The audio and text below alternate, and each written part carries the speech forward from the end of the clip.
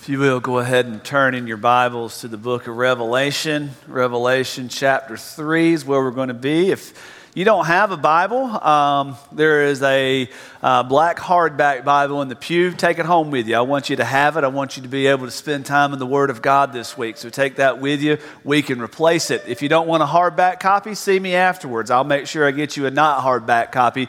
Even if I just give you one that I have in my office, you can have it. But if you'd like, there are several good Bible apps that you can put on your phone or your tablet. If you've got that, you can feel free to use one of those this morning.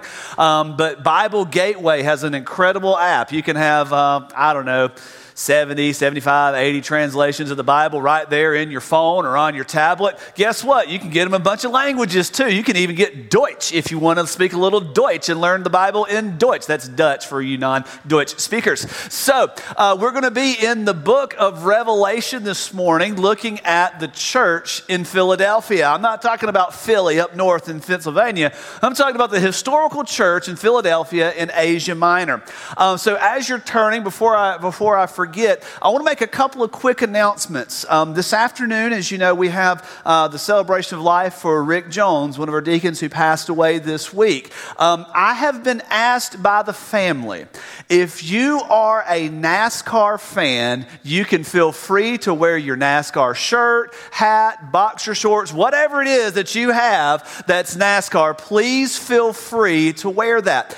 Also, there will be an interment service on Tuesday at the Georgia National Cemetery up in Canton. If you are interested in going, I will be driving the bus so that we can take people from the church. Canton's about 65, 70 miles up the road.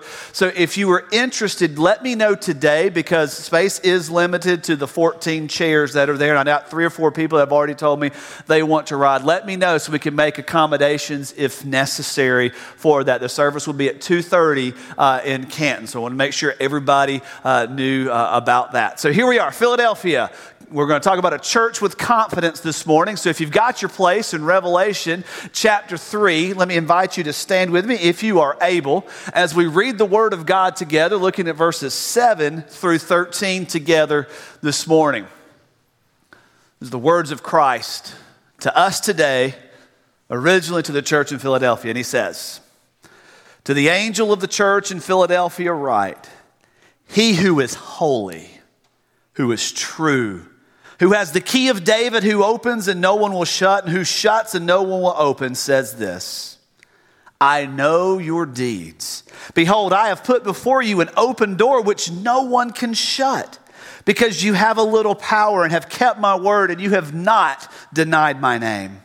Behold, I will cause those who are of the synagogue of Satan, who say they are Jews but are not, they are liars. I will make them come and bow down at your feet and make them know that I have loved you." And that's beautiful. "Because you have kept the word of my perseverance, I will also keep you from the hour of testing, that hour which is about to come upon the whole world to test those who dwell on the earth. I am coming quickly. Hold fast to what you have so that no one will take your crown. He who overcomes, I will make him a pillar in the temple of my God, and he will not go out from it anymore. And I will write on him the name of my God and the name of the city of my God, the new Jerusalem, which comes down out of heaven from my God, and my new name. He who has an ear, let him hear what the Spirit says to the churches." Let's pray together. Father, we look to you. We look to you, King Jesus, the victor, the King of kings, the Lord of lords, our Savior.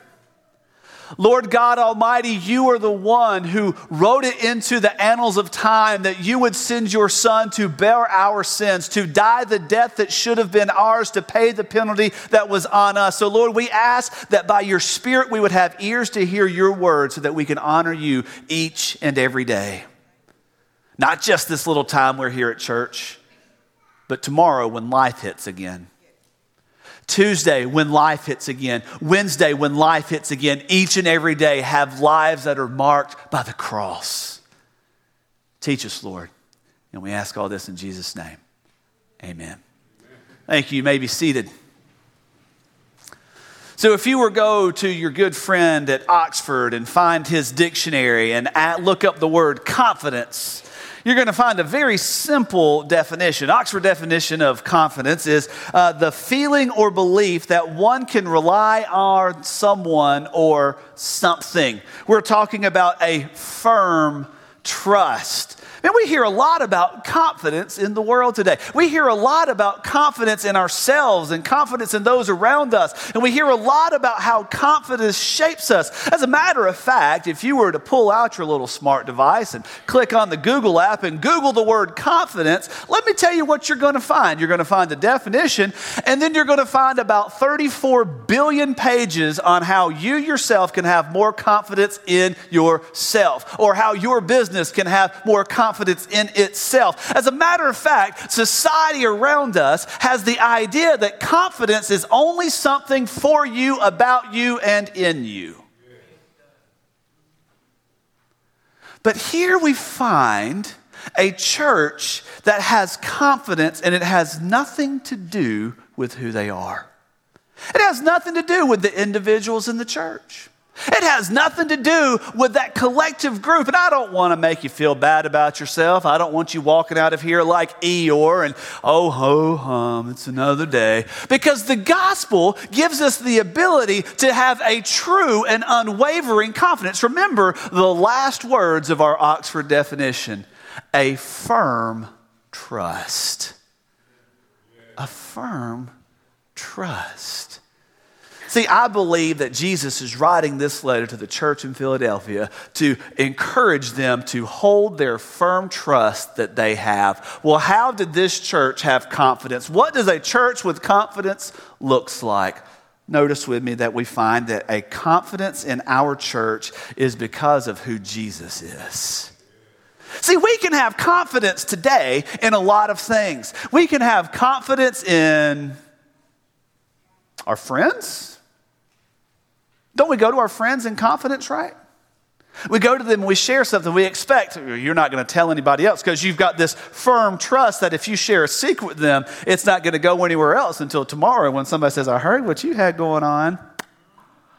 Woo. You know what will burn a church down faster than anything? No confidence in one another. We have confidence in our jobs. We want our jobs to be there tomorrow. We have confidence that if we go to work, we're going to get paid, right? We've got confidence in the grocery store that the products they're selling us aren't going to kill us or make us incredibly sick. I mean, just think for a second, if you do all of your shopping at, let's say Publix. You do all your shopping at Publix, and every time you shop at Publix, when you leave, you get sick. You're not going to shop at Publix anymore, are you? If every time you go to the meat counter at Publix and they give you some steak and they give you some pork chops, they give you some chicken, and you spend the entire night in the bathroom sick at your stomach, you're going to stop buying your meat at Publix because you're kind of losing confidence, right? You put confidence in little Purell wipes to wipe off the shopping cart when you go to Target or Walmart to make sure that you don't get any sickness. We put confidence in a lot of things because we're trusting. But notice what happens in Philadelphia. Jesus writes to them and says, this is what the message I have for the angel of the church in Philadelphia. Write this: he who is holy, who is true, who has the key of David, who opens and no one will shut, who shuts and no one who opens, says this. This verse directs us back to the person of Christ Jesus. And everything that flows out of this, I know your perseverance. I know how you've held on. And these are the promises that I'm going to make to you based on your faith. It all comes back to having confidence in who Jesus is. I believe that Christians today need a little confidence. I believe that churches today need a little confidence. And it's not confidence in the pastor. It's not confidence in the music. It's not confidence in the Sunday school. It's confidence in the Savior. Notice what Jesus says here. He says, I am the one who is holy. You can have confidence in Jesus today because he is holy. He is holy. Jesus is set apart from everything. He is pure. He is the one who is undefiled. And because he is holy, he has the authority and the ability to look in your life and to look in my life and see all that is unrighteous, to see all that is wicked, to see all that is evil and say, I can do something about that. I can do something about that. My van's making this strange bump noise. I've been supposed to take it to the shop for a couple of weeks now. I just haven't had a chance to. I think it's something to do with the transmission. The more I drive it, the more I'm thinking, okay, there's a transmission issue that I gotta get fixed. But here's the deal. I'm not going to take my car, I'm not going to take it to the guy at Zaxby's and say, can you help me with this? He might be able to make me a chicken sandwich and put the hot sauce and ranch on it, and it tastes great. But he doesn't have the ability to look at my van and say, this is what's wrong, and I can fix it. See, too often you and I are having problems in our life. We're having these bumps and these knocks, and we're getting into these ruts, and we're going to the wrong place. We're going to people and to things and to others that can't do anything about it. When we come to Christ Jesus, we see, you're holy. You're the one that can address this. He says, I am holy. And here's the beautiful thing. Because he's holy, he's not going to lead us into sin. It says, David says in the 23rd Psalm, he leads us in the paths of righteousness. Why? For his name's sake. He leads us in the path of righteousness because that's what he knows. That's who he is. He is holy. You want confidence? Go to the holy Lord Christ. See him as the Holy One. Not only is he holy, Jesus is true. You and I can have confidence in Jesus because he is true. Oh man, that word true. Man, we don't know up from down when it comes to truth these days. Anybody heard some fake news this week? You know, I learned something this week. One of my favorite things to read online is a Christian satire website called Babylon Bee. They pull these strange headlines about politics, about church, whatever, and they make up a fake story. You know going into it, it's supposed to be funny, it's supposed to be fake. See, satire reflects about culture in a way that makes you laugh, but it could be a little believable. Now, there are some of their stories like, wait, did that really happen? One of the most respected monthly publications in America worldwide is a magazine called The New Yorker. Maybe you're familiar with The New Yorker. Did you know that when The New Yorker was started over 75 years ago, it was started as a satire magazine? It wasn't meant to be taken seriously. See, it's funny how we can take something that is fake and adapt it and adjust to it and bring it so close into our lives that we lose the line of what is reality and what is false. But Jesus Christ stands there and says, if you want to know something that's real, if you want to know something that will never change, if you want to know something that is absolutely true, here I am. He is holy. He is true. He spoke the true word of God. He spoke what is true. You know, John 17:17, Jesus is praying over his disciples. He says, sanctify them in the word because your word is truth. Now, let me break that down for you just a little bit. Sanctify them in the word, which most of us would most naturally say, well, that's scripture. The scripture is true. You better believe it is. But in the beginning was the Word, and the Word was God, and the Word was with God, and by the Word were all things made that have been made, and the Word became flesh and dwelt among us. If you want truth, it comes in Christ Jesus as we immerse ourselves deeper and deeper and deeper into what it means to know and to follow and to love and to trust Him. Because He's holy and because He's true. But notice what else He says. He says there in verse 7, He who is holy, who is true, who has the key of David. See, Jesus is holy and Jesus is true, and because of that, Jesus is our access. He says, I'm holding the key of David. You know what keys do, right? I got a few keys here in my let me tell you what these keys go to. These buttons, they give me access to my van. I can go to any other 2005 Honda van, and I can push that button. It's not going to give me access because it's not coded right. It's not the right one.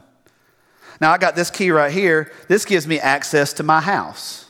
If you don't have this key, if you don't have one that's made like this, you don't get into my house. I got this key right here. This gets me into the prayer request boxes we have at Bear Creek Middle School. We go by every few weeks and check those as students and teachers put prayer requests. We have little church cards that we put there, and it's been a good ministry to a lot of the faculty and staff at Bear Creek Middle School. But you've got to have that key. A couple of weeks ago, the parent liaison at Bear Creek called up here because some kids put some money in the box that was supposed to go for something else. She couldn't get in to get the money she needed, so she had to call someone who had access. Oh, this one right here, I think everybody in Fairburn has this key. It gets you into our church. If you don't have one, just look around. There's several laying around. We give them out like, you come to church and you get a mint when you get here. Well, we give them kids keys too, so you might as well. This key right here, it gives me access to the interior offices. My office, Charlie's office, Lewis's office, Joy's office. Now, most of our doors are unlocked, but if I need to get into a lock one, it's there. There's a door upstairs up here on the kids' hall I don't have access to. I don't even know where the key to that thing is. I know a couple that might have a key. I've been told that there's this fabled key. If you don't have a key, you don't have access. Jesus says in Revelation chapter 1, verse 18, I hold the keys of death and of hell. Jesus gives us the access to eternal life because he's holding the key that unlocks all of heaven and says, this is who I am. Man, he unlocks a door that can't be opened by anything else. The throne room of God. He unlocks the door to the Holy of Holies because he went in and he tore the veil in his flesh. And if you're a believer in Christ, he locks the door of hell. Hell has no power over you. Hell has no claim to you. Hell has no authority in your life because you have someone who has access to you and has given you access to all that God offers. This is a pretty cool Jesus, right? You want confidence? You want to be able to stare death in the face and say, I have one who has overcome you. It comes in this Christ Jesus. Our church can have confidence, not because we have preachers, not because we have musicians, not because we have Sunday school, not because we have stained glass, but because we have a Savior, King Jesus. But it doesn't stop there. See, let me be real with you. That would be good enough to know we have Jesus and this is who Jesus is. That would be enough. But the passage doesn't stop there, so guess what? I'm not either. See, you and I today can have confidence because of what Jesus promises. The rest of the passage is based on promises that Jesus makes. We can have confidence because of who he is. We can have confidence in what he says. Notice what he goes on to say. I know your deeds. Behold, I have put before you an open door which no one can shut because you have a little power and have kept my word and have not denied my name. See, Jesus is looking specifically at this church in Philadelphia. Now, here's the thing about Philadelphia. It's one of two churches that Jesus doesn't raise an issue with. Ephesus, you're doing all these great things, but you forgot your first love. And he goes on a little bit further. He says, okay, Pergamum, you've got some good things, but you are tolerating some false teaching. Thyatira, you're putting up with Jezebel, this false prophetess. Sardis, you're actually a dead church and you don't even realize it. But in Smyrna and in Philadelphia, it's look at what you have. He says here to this church, he says, I know your deeds. I know what's going on. I'm watching your church function. I'm watching you operate. And you're doing a lot of good things, but it's not easy. You're being persecuted. You've got people coming after you. It's a difficult road to hoe here in the city of Philadelphia. But I want you to know something.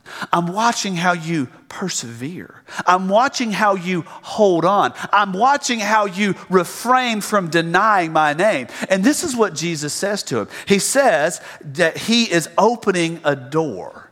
See, what we find is that Jesus is the one who opens the door for ministry for us. Let me tell you what's going on in Philadelphia. And it's similar to what we have here in Fairburn. I've put before you an open door that no one can shut. Why? Because you have a little power and have kept my word and not denied my name. Let me break that down. Philadelphia was committed to the gospel in word and in deed. They had a vibrant testimony of faith. It was not a, hey, look at us. We've got a bunch of good church members. See, here's the danger of church growth, and here's the danger of churches looking bigger and bigger and better on the outside. We can put it on cruise control. It's easy to put it on cruise control, right? You do that in a lot of areas of life. Things are progressing, things are going well, so you take a step back from vigilance. It's like if you get a sinus infection, right?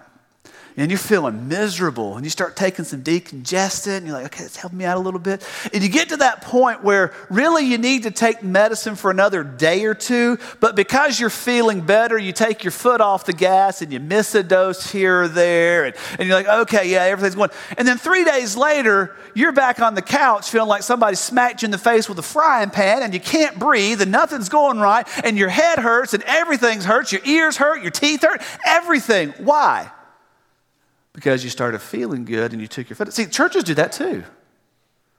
Oh, yeah, you know what? We had more people in Sunday school the last month than we had in 5 years. We had more people at worship. Our offerings are up. And so we take our foot off the gas. But what happens in Philadelphia is even among their turmoil and even amid their successes, they continue to put the name of Jesus out front. Jesus is looking at them and says, I'm opening this door because you're being faithful. See, a faithful church is a church that continues to provide the gospel witness of Christ Jesus in everything they do, good or bad. You know what? It's okay if you sing a song out of tune on Sunday morning. Don't tell Lewis I told him that. I told y'all that. I know he's not here today. It's okay. You know why? Because it says make a joyful noise to the Lord. Be faithful in worship. You know, it's okay, Sunday school teachers, if you're teaching your lesson and the words don't come out exactly right and you don't say the exact right thing the way it's written on the page. You know why that's okay? Because you're being faithful to serve the Lord out of what He has put before you. You know what, food pantry people, when you're here unloading trucks and when you're serving and you're helping move bags and everything, it's okay if you call them by the wrong name. It's okay if you put one too many bags of rice in the bag or one too few bags of beans. You know why? Because you are being faithful in what God has called you to do. Jesus says, you who are faithful in little will be entrusted with much. And He's opening the door of ministry based on faithfulness. But that serves as a warning because if we're not being faithful, guess what He can do? Because He's got the key. He can shut the door. You want to know why churches die every single week in America? Because they're not being faithful in proclaiming the gospel week in and week out. And I'm not talking about on the big platform. I'm not talking about just the Sunday school rooms. I'm not talking about just big church worship. I'm talking about in the individual day-to-day lives because we are the collective whole of people that are gathered under the name of Christ. The gospel didn't just change me, it changed you too. And my responsibility might be up here and proclaim something bigger and louder and microphoned and everything that some of you would never dream of doing. But He didn't save just pastors to preach. He says, all of you, as you're going, go therefore to make disciples and proclaim the gospel. Or as He says in the book of Mark, chapter 16, verse 8, preach the gospel to all of creation. Not just the 12, all believers. He opens the door. Let me draw it in just a little bit tighter for you. I want to see our church grow. Now, I've shared with you before, I believe God has given me a clear vision of this sanctuary full of people worshiping Him each and every week. From 5 years old to 95 years old. From Fairburn, from Union City, from Ecuador, from Nigeria, from South America, Central America, North America, whatever America. But that doesn't happen on individual shoulders. It happens on our collected faithfulness to share the gospel, to proclaim the gospel. I'm going to rephrase that. Not just share. Sharing means that the other person's asked for it, right? We got kids at our house. We have to tell them to share toys. One of them's playing with something, and all the other of a sudden, the other one decides, hey, I've not been interested in that toy in like 5 years, but because you're playing with it, all of a sudden now I'm interested in it. And we have to say, they're interested too, you share, right? Few people are going to walk up to you and say, you know what, I noticed that you didn't order beer with your lunch. Will you tell me about Jesus? You know what, I noticed you didn't give that guy the finger because he cut you off in traffic. Can you pull over and tell me about your Lord and Savior? You've got a Jesus fish on your car. I need to know about this fish. It's not happening. But you know what is happening? You're going to the store. You're going to work. You're going to school. You're going to the doctor in a dead and dying world. And we've been asked to proclaim. Jesus opens the door. You know how he opens the door? He sends you through it. He puts you in that scenario. He puts you in that place for the purpose of what? Making others aware that there is a Savior. Jesus also upholds and confirms our faithfulness. Notice what he says in verse 9. See, I will cause those who are of the synagogue of Satan, who say that they are Jews but are not, they are liars. I will make them come and bow down at your feet and to make them know that I have loved you. He is not saying people are going to worship you, okay? I just want you to know that Jesus is not promising that anyone's going to worship you because Jesus is not interested in anyone being worshiped except for himself. All right? What Jesus is describing here is that those who have spoken against you, those who have persecuted, see, Philadelphia is under severe persecution. It might have been the most persecuted church in the New Testament age. And so what's happening in Philadelphia is that the Jews are now broadcasting faithlessness. The Jews are now proclaiming that these are false people and putting them over to the Roman authorities. And he said they're not part of us. But Jesus came, the gospel was first to the Jews, then to the Gentiles. And so it was first century practice to worship alongside the Jews because that's what you knew. You just weren't worshiping the Messiah to come. You were worshiping the Messiah who's already come. In the most natural context, the context that the Messiah was proclaimed to have come, to the Jews. And so what happens is these people are being pushed out and they're being put over and put into Roman control and to Roman authorities because the Jews didn't want them there. And Jesus says, you know what? I'm going to uphold your faith. You're being faithful and I'm going to be your rescuer. Vengeance is mine, says the Lord. I'm going to be the one that vindicates you. I'm going to be the one that shows to them, no. They're actually worshiping the true Messiah. You're not. You're worshiping something that's made by man, but they are worshiping the one who made man. They are worshiping me, the holy and true creator of God. He upholds, but it says he confirms. Look at verse 10. Because you have kept the word of my perseverance, I will keep you from the hour of testing. Now, I'm going to be real with you for just a second. This verse does not prove nor does it disprove a pre-wrath rapture, a pre-tribulation rapture, okay? Some people will argue that because of what he says, he's going to keep from that hour of testing, that proves that there's a rapture of the church before the tribulation.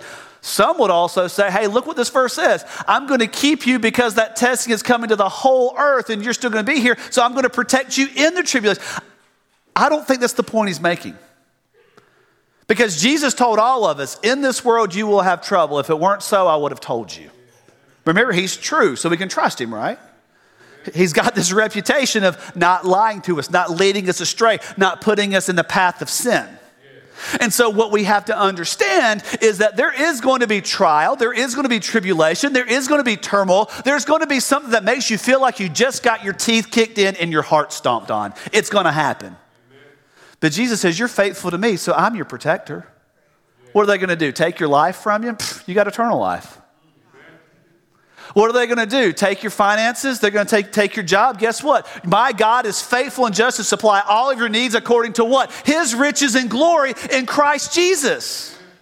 This is not health and wealth, prosperity gospel. This is what Jesus has promised. I am your protector and your defender because you have trusted me. And you can't just trust Jesus with the little things. You got to trust Jesus with everything. Your wife, your husband, your kids, your job, your future. You don't presume upon the future. You're just the one who holds your future. The one who sees all of your days as though they were none.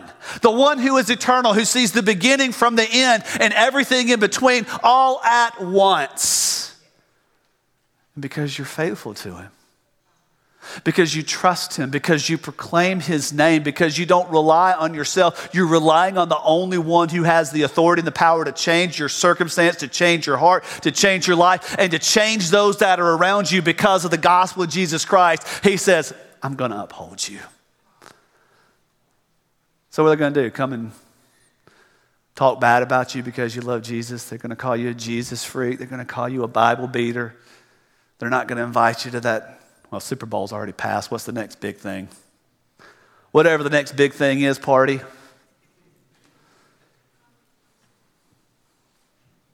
What are they going to do?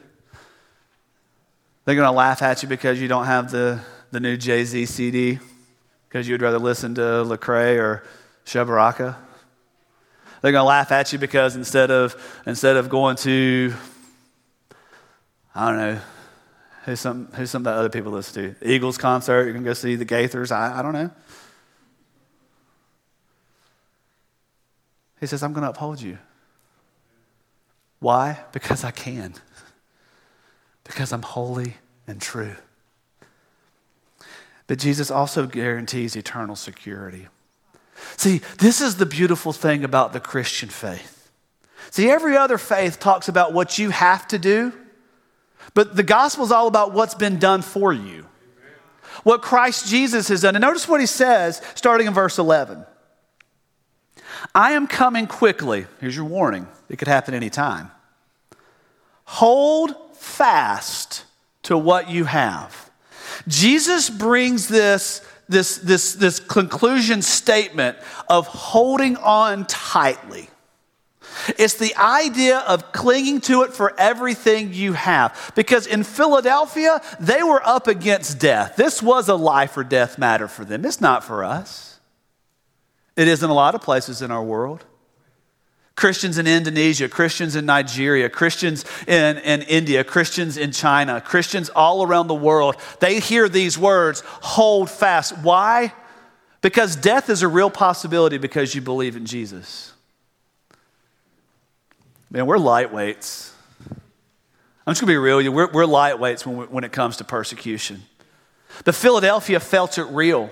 And notice what Jesus says, hold fast what you have so that no one will take your crown. Wait, take your crown? See, Jesus is talking victorious terms. You may be put to death here, but you've already got the victor's crown of life there. You may have something that hurts you now, but Jesus is giving you the greatest thing possible, a position in eternity with him. He says, hold fast to what you have. And he who overcomes, oh man, look at it, threefold here. I will make him a pillar in the temple. Now, he's not going to turn you into like one of these columns over here, right? See, I like the Pirates of the Caribbean movies. I just Caribbean, however you want to say it. I don't care.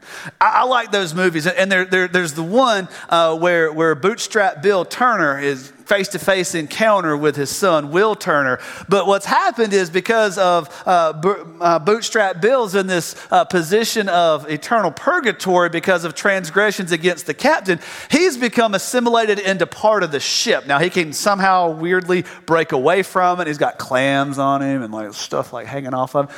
But it's part of the ship, part of the crew, part of the ship, part of the crew. And he backs off and then he becomes part. That's not what he's talking about. John chapter 1, the Word became flesh and dwelt among us. Ephesians chapter 3, Christ who dwells in your heart by the Holy Spirit. You, by your faith in Christ Jesus, are the temple of the living God.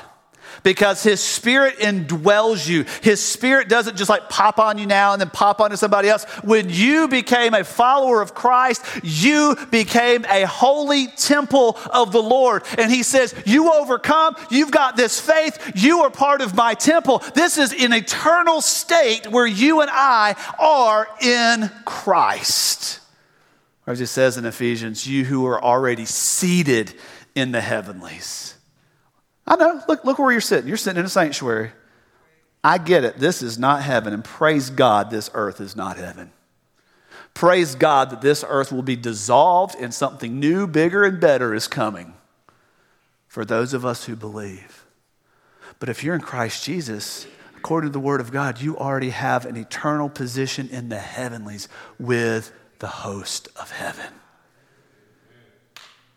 But then he goes further. It's kind of like when you're like watching these infomercials late at night on QVC. It's like, but wait, there's more. You know, there's always this extra because this is what God does. He's abundant. He gives more than we would ever think about. He gives us more than we'd ever imagine. He gives us so much so greater, and we're so foolish to try to exchange that for something we could do. But he says, he who overcomes, I'll make him a pillar in the temple of my God, and he will not go out from it anymore. And I will write on him the name of my God, the name of the city of my God, the new Jerusalem, which comes down out of the heavens, and I will give him my new name. You want to talk about something eternal? Flip over, if you will, Revelation chapter 20. Revelation chapter 20. Because if you're putting your hope in anything that's right here in this world, sorry.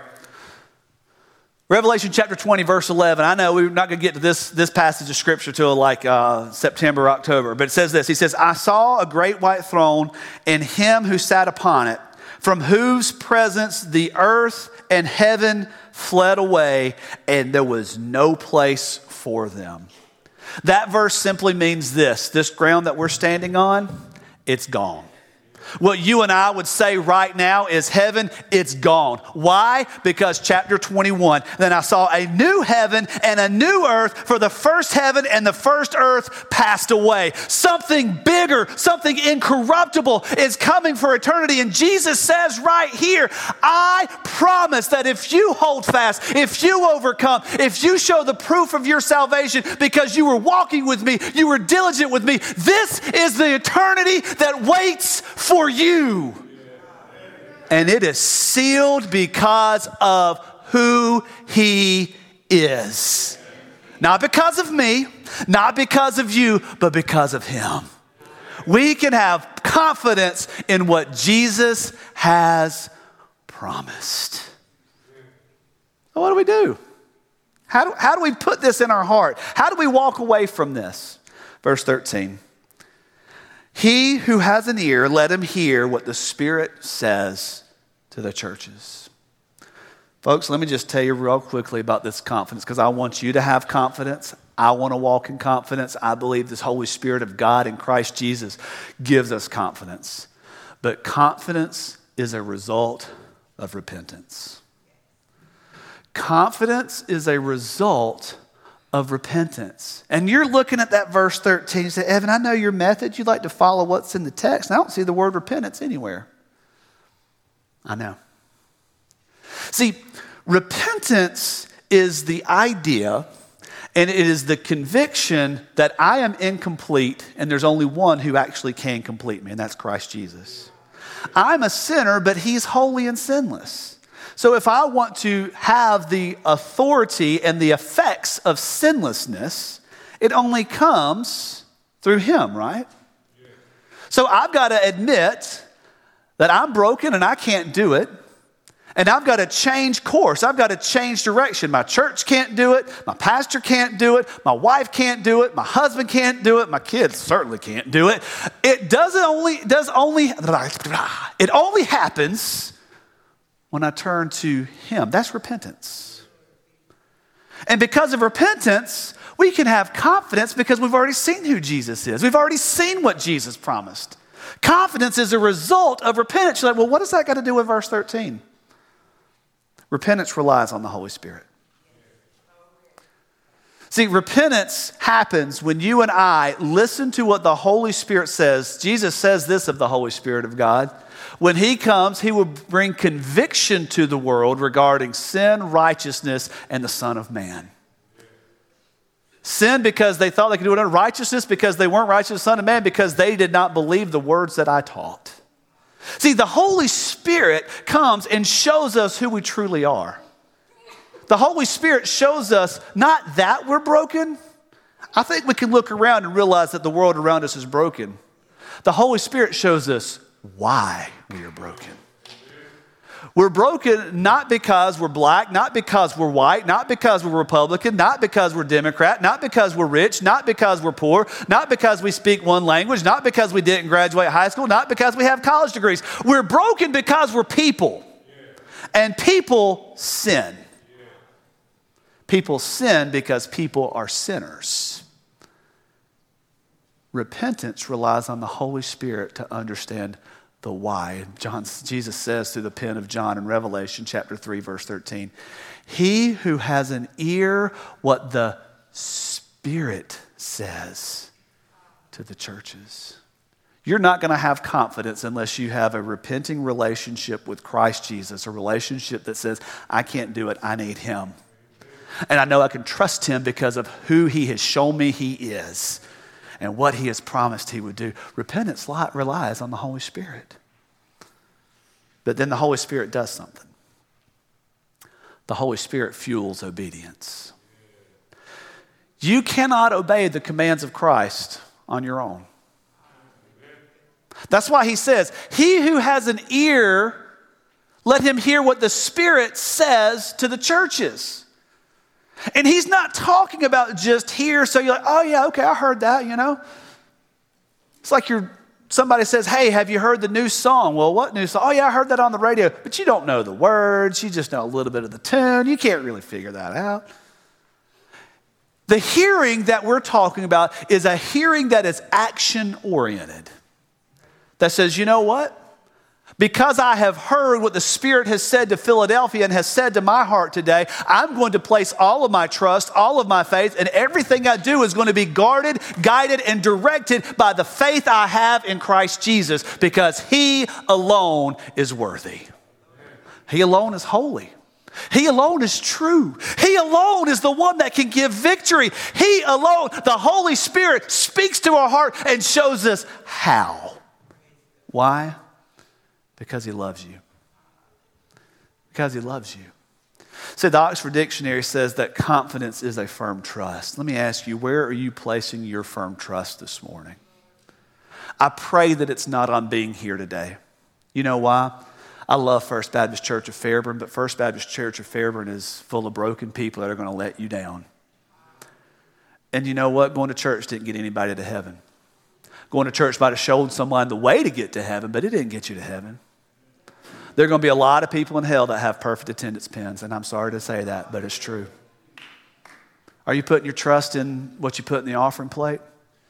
See, the heart's deceitful. This is why we need a Savior who's true, because the heart's deceitful. The heart's going to tell you, well, you did some good things at the church. You did some good things in the church. You gave your money to the church, so you have to be okay. You're only okay if you hear what the Spirit says to the churches and you turn your heart to Christ Jesus and trust him. So this morning, I don't know what you're going through. I don't know what hit you between the eyes this week. I don't know what's going to hit you between the eyes tomorrow.